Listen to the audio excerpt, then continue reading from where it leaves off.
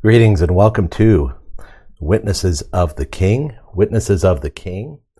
Today we're going to talk about the advancing gospel from Acts chapter 8, the aftermath of the stoning of Stephen, and some very exciting things are going to happen right immediately after the stoning of Stephen and right after the disciples begin to leave Jerusalem because of the persecution. We're going to be in Acts chapter 8, and we're going to be talking about Philip and taking his trip to Samaria to preach the gospel. And a little background on the Samaritans, some things you need to know before we get into this passage, is that they were half-breed Israelite, that is, half-breed Jewish folk that were brought about by the kingdom split way back in the Old Testament. The kingdom of Israel split into a northern and a southern kingdom. The southern kingdom maintained the name Judah and had their capital of Jerusalem, so they had the temple. The northern kingdom did not have the benefit of this temple and Jerusalem. They retained the name Israel, or sometimes as they're called in the Old Testament, Ephraim. And in about 722 BC, they were destroyed by and conquered by the Assyrian Empire. And the Assyrian Empire took a bunch of those people that lived there, took them out of there, scattered them across the Assyrian Empire, and then brought a bunch of strangers from various parts of the Assyrian Empire, other territories they had conquered, settled them in that land that used to be known as the Northern Kingdom, Israel, and settled the people in there. Now, the Northern Kingdom had its capital in Samaria, the city of Samaria. But afterwards, some centuries later, that whole area became known as simply Samaria. And of course, the people there were Samaritans. Now, the Samaritans, because they did not have the temple, they did not have the benefit of the full Levitical priesthood that was provided to the nation Israel, they had their own version of Israelite history. And they even had their own version of the Bible, just the first 5 books, the books of Moses, but they were somewhat different from the exact books that the southern kingdom retained, the ones that were handed down from Moses, and indeed are our word of God to this day. And they had their own temple for worshiping on Mount Gerizim. If you recall John chapter 4, John goes through the region of Samaria, and he ministers to a woman there and speaks with her, and she even refers to that. She says, we worship on the mountain here. You Jews say it's supposed to be in Jerusalem.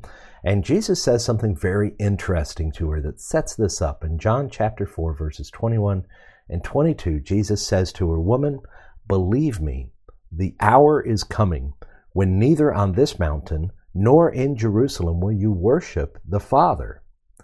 You worship what you do not know.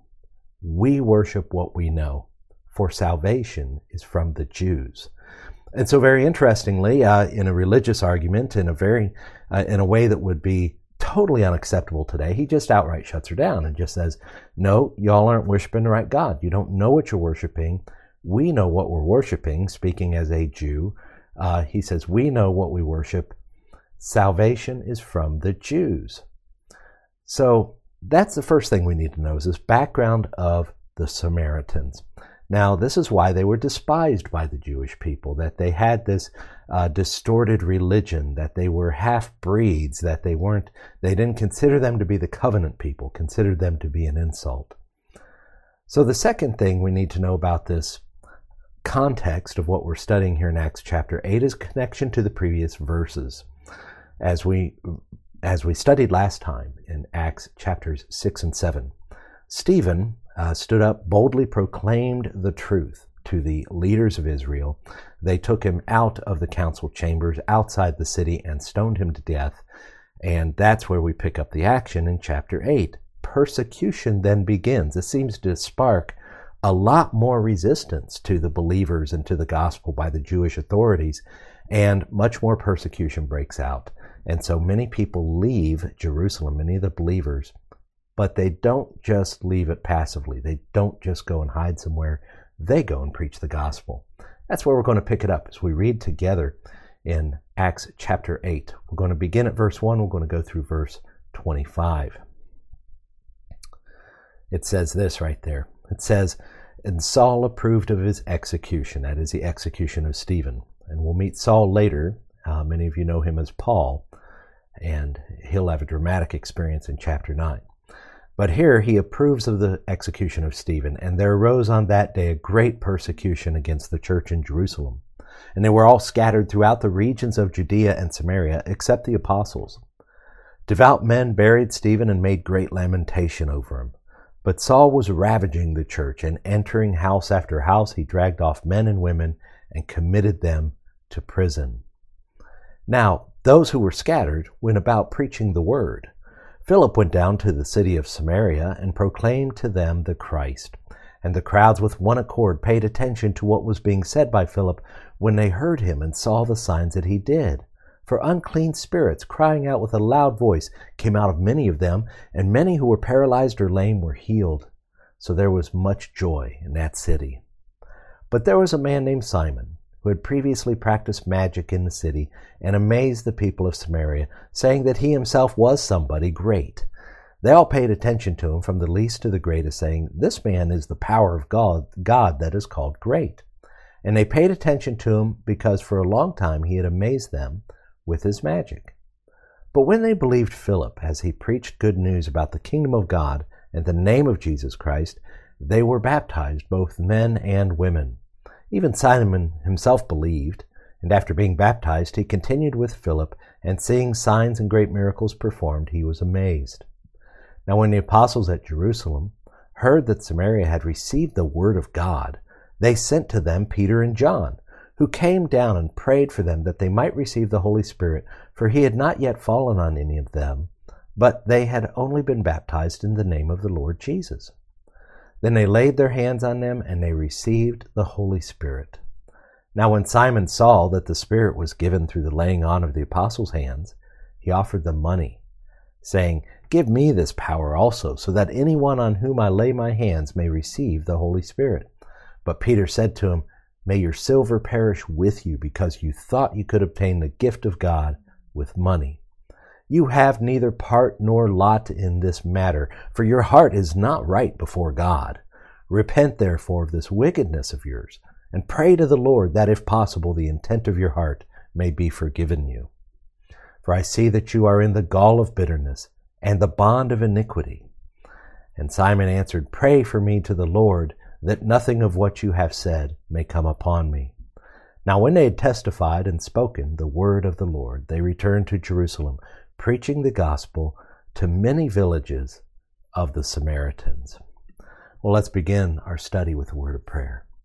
Father God, we praise you this day, and we thank you for this account of your servant Philip, of the great things that you brought to the Samaritan people. And Lord, we praise you for that. We thank you for it. And Lord, we anticipate that today, like you did then, with the power of your Holy Spirit, you will bring great things to us as we explore your word with open hearts. In Jesus' name, amen. Well, there you have it. Very interesting account. Philip goes there. There's some amazing things. We see that the gospel is advancing, but we do see that it meets some resistance. And so what I want to do is I want to reveal a little bit of this, a bit at a time, and I want to talk about the advance of the gospel. This is a fulfillment of what Jesus said in Acts chapter 1, verse 8, which Luke uses this statement of Jesus to kind of outline his book, the way it's going to go. Jesus said, "You will be my witnesses in Jerusalem, Judea, and to the ends of the earth." And so Luke uses that as an outline, and that's exactly how the book unfolds, is that it begins with all the action in Jerusalem, and then it continues. Then the gospel begins to spread, and we see it here in chapter 8. The persecution is part of what's causing it to spread more. And it spreads the surrounding area, which would be Judea, and it spreads to Samaria. And then in chapter 10, we're going to see it really going outside the bounds of Israel to begin to encompass the ends of the earth. So the outline is a general trend. It's not a rigid rule. Many had already gone out from Pentecost. When we studied Acts chapter 2, we saw that there were people from all over the world in Jerusalem for this holiday to celebrate it together.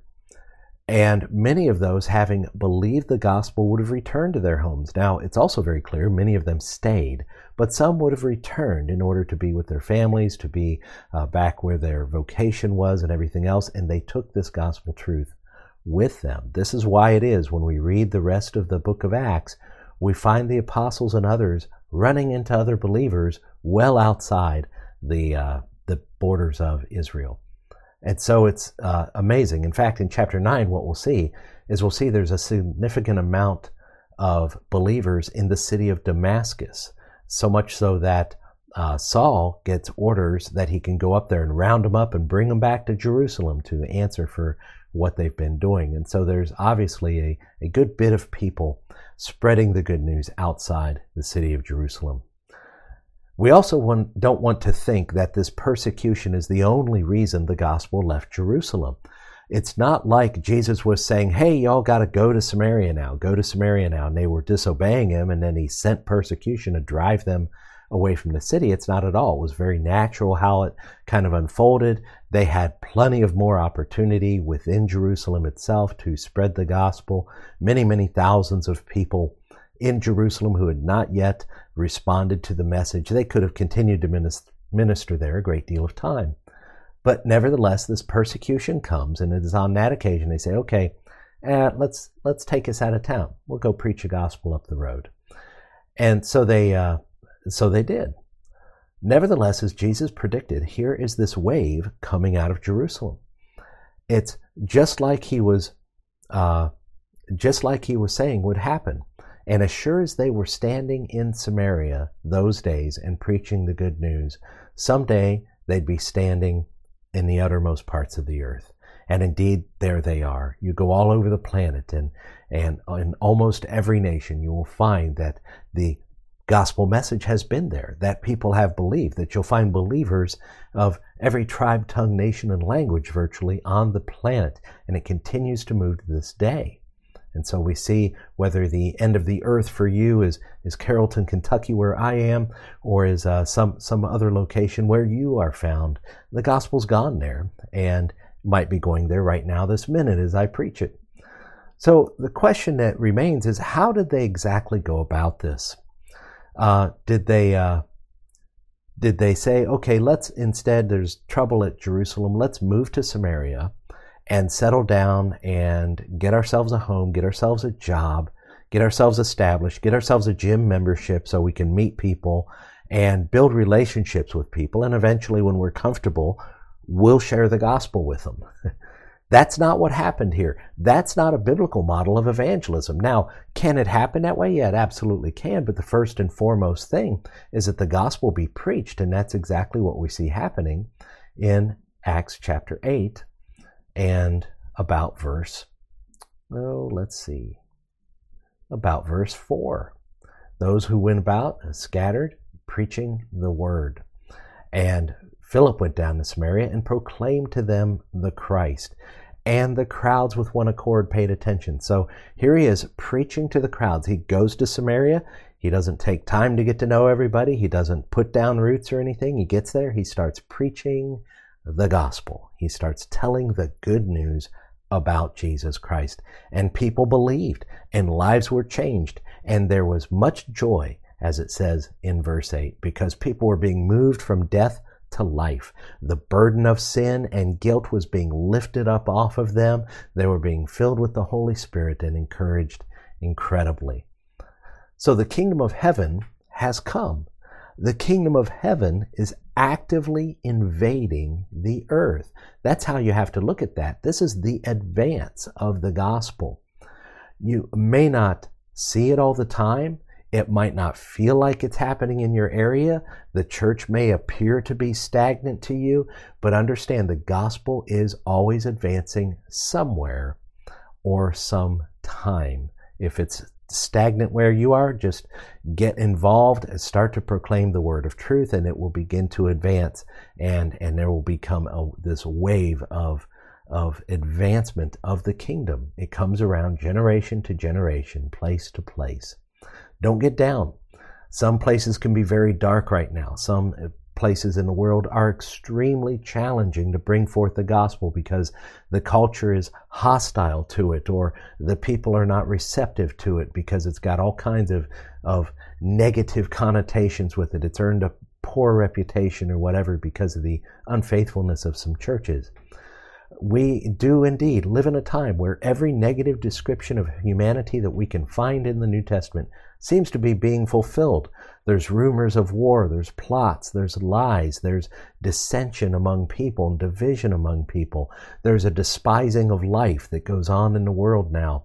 But don't fret, the kingdom advances. Jesus is reaping a harvest from unlikely people like these Samaritans, like these Kentuckians, like you Georgians, or whoever else is receiving this gospel. This is the advance of the gospel, and it continues, and it bears fruit.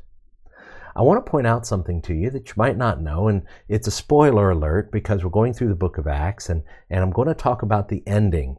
But of course, you can turn there at any time and see what the ending is. Sometimes it's beneficial.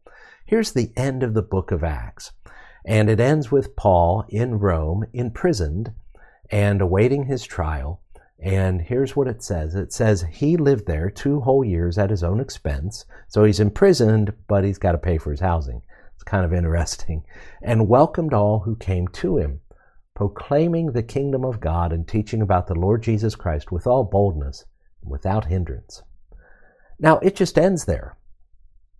And the shocking thing about this, and this is very encouraging from the perspective of studying the Word of God and people wondering, did we get the right Word of God? Did we get the right books? Did we get it all? Is it original? Is it reliable? Is this exactly what God wanted us to have? Well, let me show you that it is through this one piece of evidence here at the ending of the book of Acts. A couple years after Luke wrote the book of Acts, a couple years after this ending here, the Apostle Paul died. He was executed by the Romans. Now, this particular time he's in prison, accounted at the end of the book of Acts, he is released and he goes to minister some more, but then he's arrested once again and he's brought to Rome. And this time the verdict is off with his head. And so indeed, Paul is executed just a couple years after. Now, my question for you is, you're in a church, you're copying the book of Acts, and you're looking at the book of Acts, and you're thinking, you know, Paul was just executed. That's probably a really important thing. That really wraps up the book of Acts. Why don't we write that down? But they didn't. Why didn't they? Well, because they had too much respect for what they already recognized was the Word of God. They already understood these things to be inspired, and they were faithful to copy them correctly and not to alter them in these great ways, like adding an ending to the book of Acts. It's a book without an ending. The other ending it could have is this: a few years after that, so about 10 years, maybe 8 years after the writing of the book of Acts, the temple in Jerusalem was destroyed by the Romans. There was a great war and a siege of the city of Jerusalem, and the Romans came in, and the temple was burned, destroyed, fulfilling what Jesus said, not one stone will be left upon another. That's a major thing that Jesus said, and that would be a major awesome ending to the book of Acts, because it was very clear that the Jews were being offered the gospel, that they were rejecting it. By and large, many thousands came to believe, but the leadership was rejecting it, and it was becoming clear that their time was fading and the Christian gospel was spreading all around the world like crazy. A perfect ending would be, see now, even your temple's gone. Your entire religious system is gone because it was fulfilled in Jesus.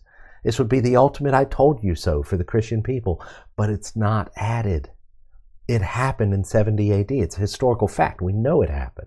The evidence is still there that it happened, and yet it was never added to the book of Acts. Why? Because God wanted to end it this way.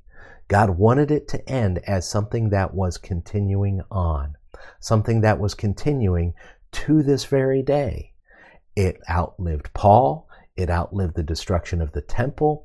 It outlived all the people that wrote all these things and did all these things, and all these people accounted for in the book of Acts. They all passed away, but the gospel continued to move forward in the same way it did in the book of Acts, and the same way it does to this very day. So why isn't there an ending to the book of Acts? Because it's not over yet. You're in it right now.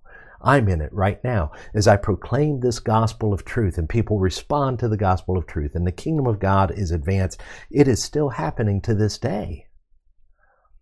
And so that gives us a couple of tremendous encouragements understanding the advance of the gospel. And the first encouragement is this: you are in the hands of God to bear fruit. In other words, God has seen to it that in His hands He is going to continue to push forth the gospel message. And despite the persecution that was happening in Jerusalem, the gospel message went forward into the surrounding areas. And He is doing the same thing today. Nobody's responding in your family, go outside your family. Nobody's responding in your community, go outside your community. But if it is necessary, go. And as you go, preach the word of God. Preach the truth. People will respond. Some will believe. Some will reject. Some will despise you. But some will believe. You are in the hands of God to bear fruit. And taking this gospel message forth, it will bear fruit. This is a promise of God that His word will accomplish what He desires it to accomplish. And He'll do it through His people, the church. What a tremendous encouragement. The second encouragement is this: the gospel is freely offered to everyone. Yes, even the Samaritans. Generation after generation in Samaria, they suffered from a wicked leadership, and you can read about it in the Old Testament. And many of the people acting wickedly, refusing the invitation to worship in Jerusalem, even when they had the opportunity. When the Southern Kingdom reached out and said, "Why don't you guys come over here and worship with us at Jerusalem?" Most did not respond, but a few did. As God has always shown us, there will always be a few who will.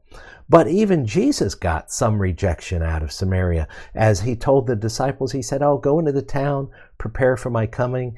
And as the disciples went in, "Hey, Jesus is coming," the town's response was, "No, we don't want Him. We don't want His message or anything else." And the disciples come back to Jesus with that. And they say, "Hey, do you want us to call down fire on Him?" And Jesus is like, "No, we're not going to do that." But there was another time He went, in John chapter 4, and it bore much fruit. He spoke to a woman at the well, and she went into the city and proclaimed, "Could this be the Christ? He knew everything I'd ever done, yet He spoke to me anyway. And could this be Him?" And many people came out of the city to find out, and there was great joy. So the gospel is freely offered to everyone because the Samaritans were despised by the Jews. They were second-rate Israelites at best. They were considered by many Jews even worse than the Gentiles, that is, worse than the non-Jews. But nevertheless, the gospel goes to them, brought to them by someone from Jerusalem. Now later it's going to become crystal clear in the book of Acts that the gospel is going wholesale to all the Gentiles. It is moving out from even people that have no Jewish connection whatsoever. The gospel is going to go to them, and many will believe, and they will become part of this new nation God is building called the church. There is no depth of sin, no distance of mileage, no condition of heart that cannot be overcome by the Spirit of God in the gospel of Jesus Christ. So here we have Luke's book of Acts without an ending, because the story continues. But this story is facing resistance, and it's facing resistance all the time. We see resistance here in the book of Acts. In chapter 8, we meet a guy named Simon called Megas, or Great. And Simon, who's introduced first in verse 9, this guy Simon, let me get that up there for you. I wanted to be able to tell you that this guy truly believed and turned from his satanic lying signs and his witchcraft and wonders that he was performing to the living God. But I can't tell you that because the passage doesn't really bear it out.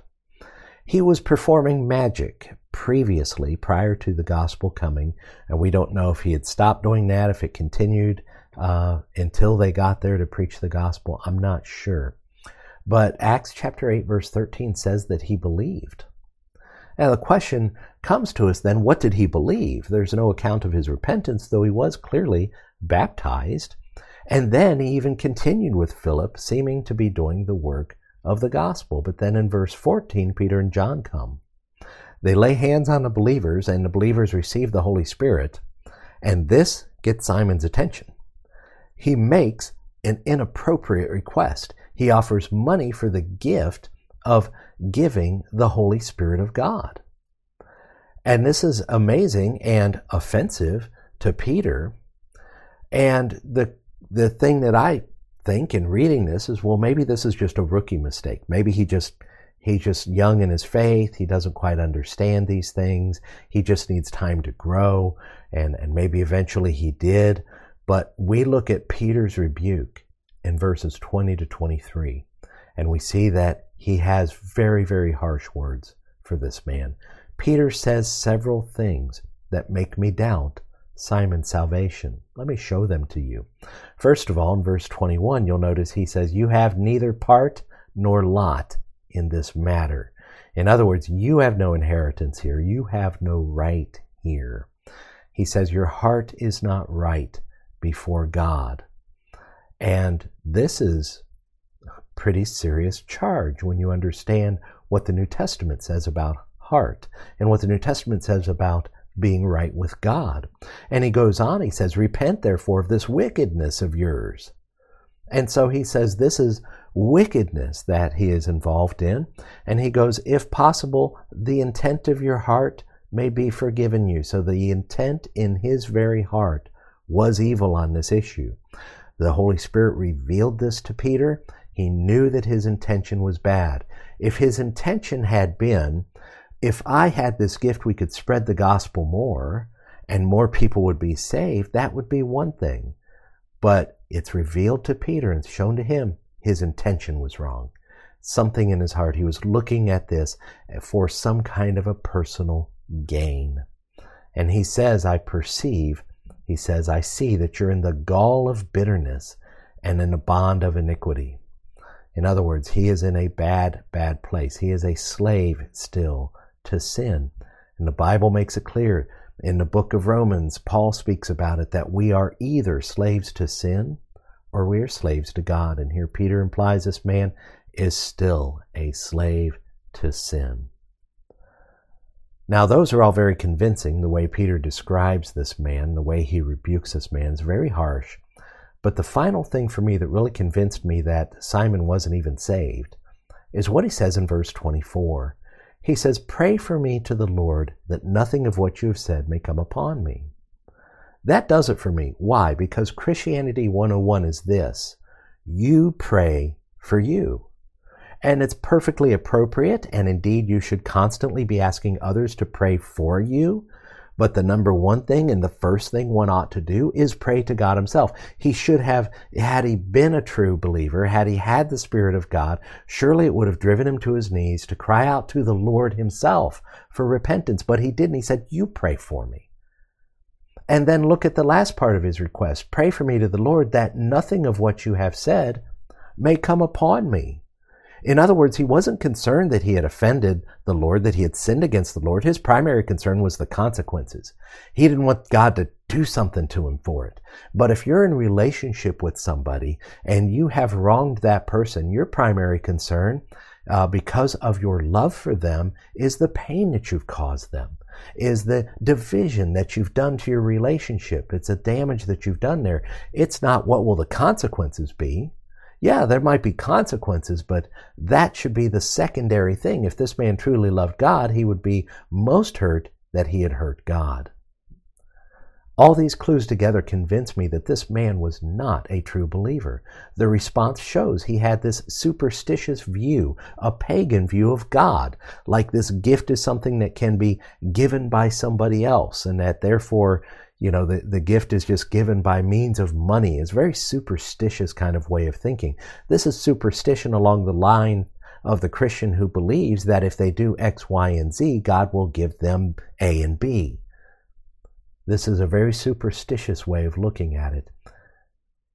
If you're a believer in Jesus Christ and you have a misconception, you've done something wrong, you can go directly to God about it. And you should take someone else with you. You should bring someone else in on it and say, "Look, this is what I've done. Can we pray together about this?" But you yourself, you can and you will pray if indeed you've sinned against God. So he's got a very weak faith, if it's a faith at all. I believe it not to be. And before this, you look at the clues were here earlier. Look at verse 13. When he believed, and after being baptized, he continued with Philip And seeing signs and great miracles performed, he was amazed. See, when the gospel comes, it brings joy. When the gospel comes, it does bring some amazement with it, but that seems to be his thing. In other words, he's there for the excitement. This is called sensuality. He just wants to see exciting things happen. He wants to see signs and wonders. He wants to see people amazed. And these are all fleshly concerns. These are all concerns of somebody whose priority is satisfying some kind of internal desire. And this is the description of unbelievers given in Ephesians chapter 2. When Paul describes to the church, hey, you used to be dead in your trespasses and sins, and you were just following along with the world. You were trying to fulfill the desires of the body and the mind. Now, in the church, we often do many things that can satisfy desires of the body and of the mind. And sometimes people come around just simply for those purposes. And he had been very close to Philip.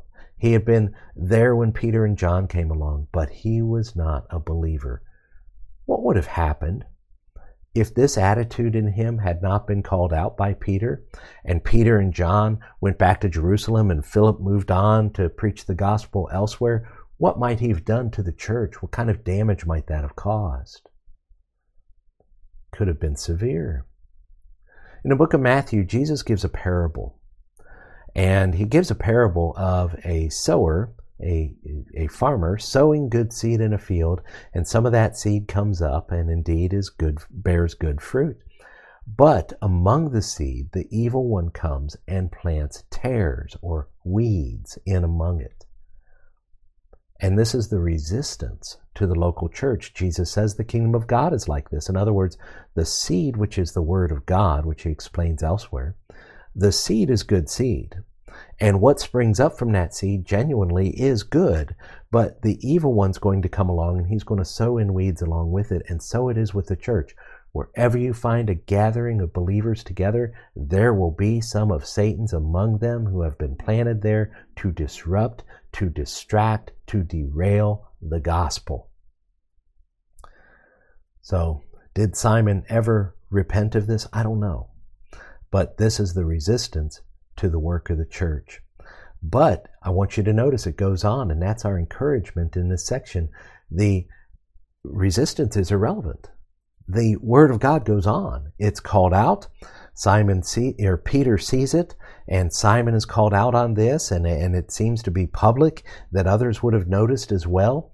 And so this continues on. And this is a theme, a major theme in the book of Acts, is the church overcoming obstacles. It overcomes attacks from outside. It overcomes resistance and difficulty and division inside.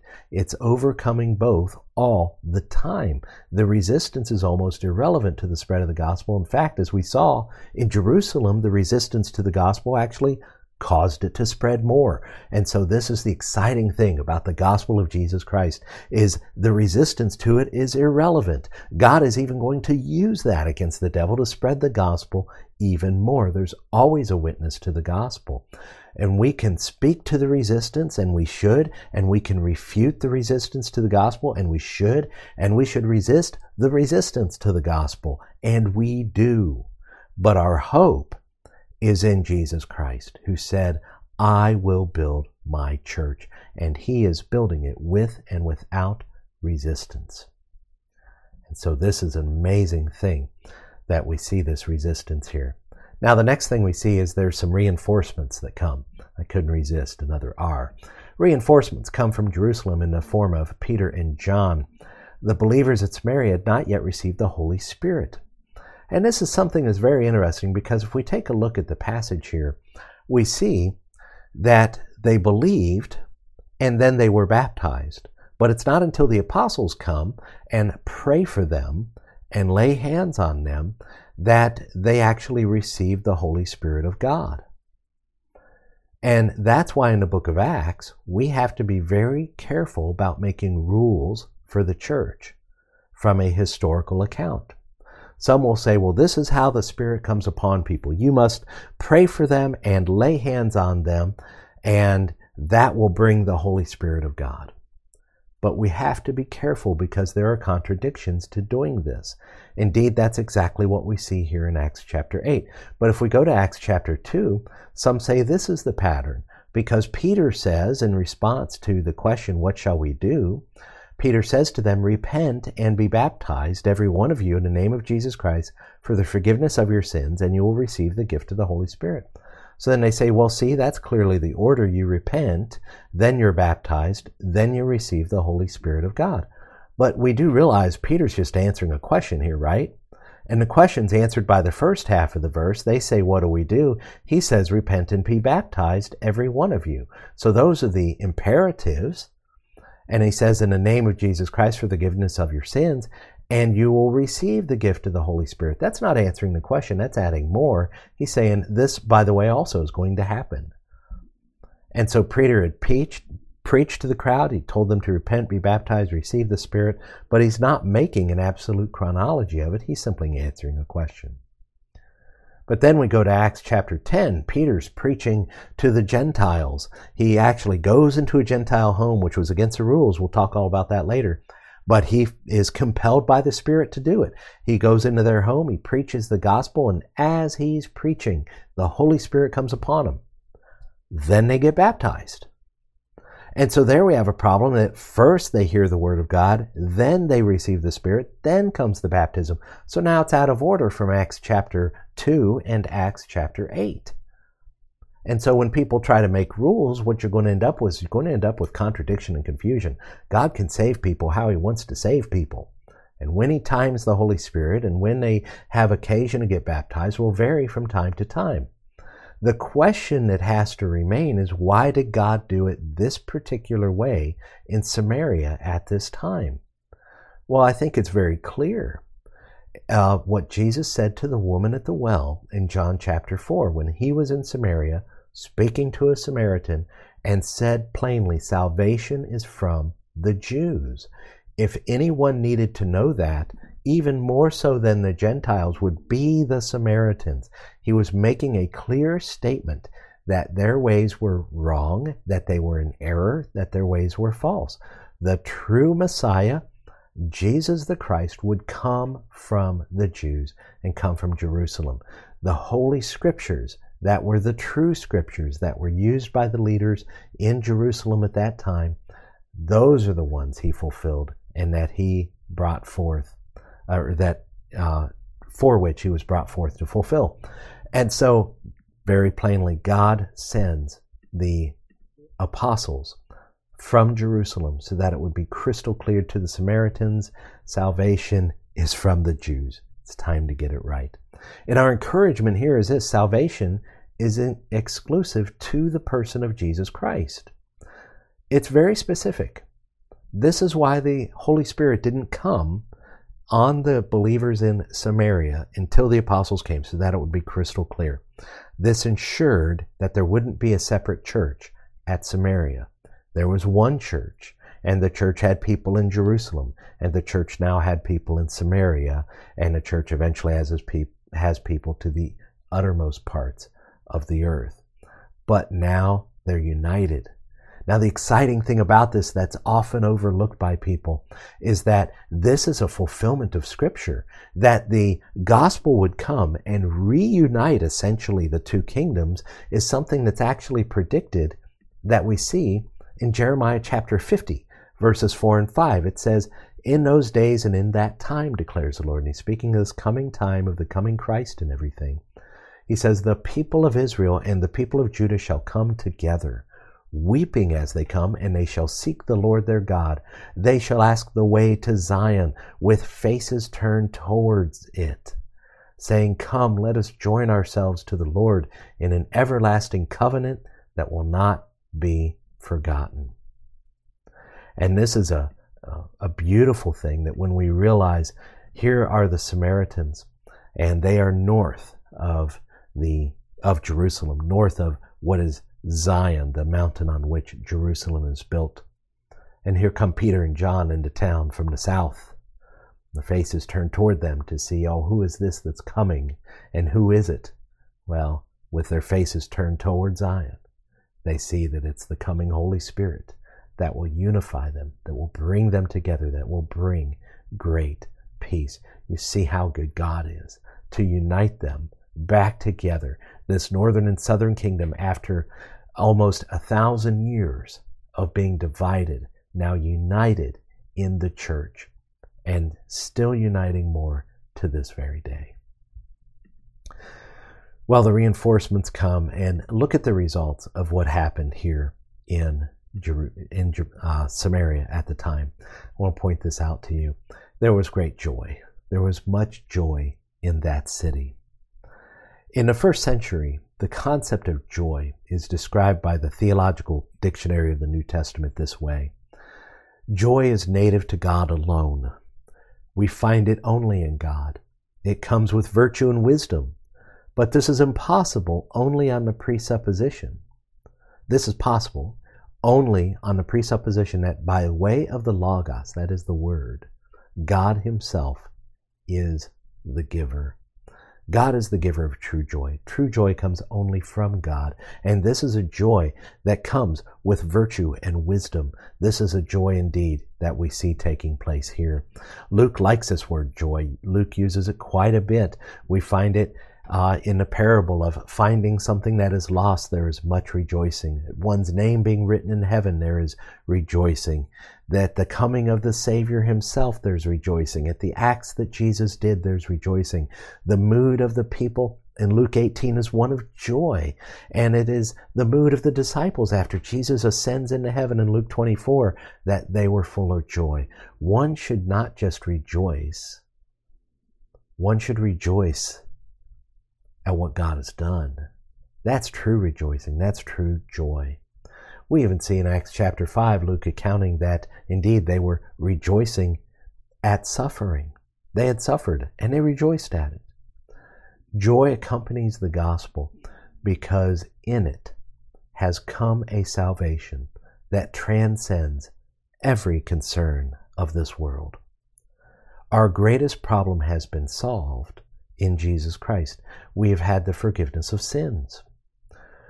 If you've ever had the opportunity to come across an automobile accident, and I hope you haven't, but many of us have, and many have seen or have heard accounts of it, when you come across an accident, and it's very clear, no one's on the scene yet, you're the first one there, here's debris strewn about the road, cars here and there, and you come up and you immediately assess a situation. What is your first priority? What is the number one thing that you're looking for?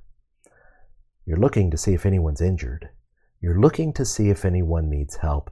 Now, there's a mess, and if you got just a hint of OCD, you're looking at the debris on the road, you're looking at the cars out of place, and the cars are all banged up, and it's kind of grating on something there, but nevertheless, something inside you overcomes it, says, no, that's bad, but that's not the concern now. The concern is we find out if anybody's hurt and needs help.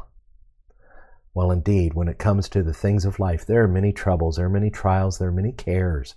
And those cares will remain when you become a believer in Jesus Christ. But it is like this: God has come upon the scene of this wreck of sin of human beings, of the sin of this earth and the curses that sin has brought with it and everything that we experience. And He has come and He has solved the number one problem. He has solved the problem that caused it all. He has solved the problem of sin. That in Jesus Christ we have the forgiveness of sin. Now everything else can get cleaned up later. Just like at the scene of an accident, let's deal with the people and let's make sure they're safe and they're stabilized and let's get them medical assistance. Then we'll deal with cleaning up the road, getting the automobiles out of the way, getting the traffic flowing. And the same is true of our lives. Get this straight first. Get your sins forgiven in the person of Jesus Christ, because our encouragement, as we've seen today, is that this is what God is doing. He is invading the earth with the kingdom of God, and He is pushing it forward despite any resistance, internal or external, and He is bringing it to every single person that will respond, whether you're a Samaritan, whether you're a Gentile, whether you're the filthiest, dirtiest, most wretched sinner that has ever lived. The gospel is offered freely to you in the person of Jesus Christ. And if you're already in Christ, you understand this is what you have to take to someone else. This is the power in your hands to go and take it forward and see lives changed and see people moved from death to life. And it will bring great joy. You will rejoice together with those that you bring the gospel to, for they will have the joy of forgiven sin. You will have the joy of having witnessed it. There is no greater joy than the gospel of Jesus Christ. No greater thing can come into the life of a human being than this. I want you to see something here, something that matters, something that is joyful. In the Old Testament, the most encouraging passages in all of the Old Testament are these passages in which the joy of salvation is brought forward. And we see it a lot in the prophets, as the prophets continually pronounce the coming destruction of Jerusalem, the judgment on Israel for their sins, the judgment of even other nations. From time to time, and more as the prophets go on, you get these surges of hope, these threads of beauty and of restoration. Let me just share just one with you. And I want you to see that this speaks not only of God bringing the nation back into the land, it speaks of something greater He's bringing forth now. This is in Zephaniah chapter 3, starting in verse 14. It says, "Sing aloud, O daughter of Zion." Okay, the daughter of Zion is the people of Israel, that those that have their base in Jerusalem, those that meet God in Jerusalem. It says, "Shout, O Israel, rejoice and exult with all your heart, O daughter of Jerusalem. The Lord has taken away judgments against you. He has cleared away your enemies." The King of Israel, the Lord, is in your midst. You shall never again fear evil. On that day it shall be said to Jerusalem, "Fear not, O Zion. Let not your hands grow weak. The Lord your God is in your midst, a mighty one who will save. He will rejoice over you with gladness. He will quiet you by his love. He will exult over you with loud singing. I will gather those of you who mourn for the festival so that you will no longer suffer reproach. Behold, at that time I will deal with all your oppressors, and I will save the lame and gather the outcasts, and I will change their shame into praise and renown in all the earth." And listen to this. "At that time I will bring you in, at the time when I gather you together, for I will make you renowned and praised among all the peoples of the earth, when I restore your fortunes before your eyes, says the Lord." This promise is for the coming one, Jesus Christ. This is all fulfilled in Him. And it is we who have been united together, gathered together to believe on the name of the Lord Jesus Christ and lift up sincere worship to God, having our oppressors, that is our sin, forgiven. Let's pray. Father God, we praise your name this day, that you have made great promises and you are in the business of keeping them. And if our eyes are open, Lord, we'll see you keeping them this very day. Lord, I pray that you'll keep your promises with the preaching of this word today, that you will accomplish in those who hear all that you desire. Let us now again read Acts chapter 8 and think on these things and see that indeed you are making a free offer of the gospel to everyone, that you are building your church even with resistance, and that, Lord, you can be known, and it will bring great joy. Lord, we thank you for this great text. We thank you for all that has been done by your servants. We thank you for the word of God and the salvation that is in Jesus Christ. Now, Lord, carry us away now in your grace and in peace, to continue to minister as you carry Philip away from one encounter to another to bless people with the gospel truth. Now carry us and take us now in peace. In Jesus' name, amen. Well, I hope that this has been an encouragement to you. It certainly has been to me to be able to study this passage for you. Feel free to give us a call. Send us an email. Let me get through the rest of this here. You can contact us at whitesrunbaptist@gmail.com, or you can find out more about us at whitesrun.org. And if you're ready to take the next step in your faith, contact us. We can help you find a church near you, a church that will faithfully proclaim the truth, one that you can be involved with and be part of this. For God did not design us to be rogue Christians operating on our own, but rather He has called us together for His great glory. And God bless you as you go about your day.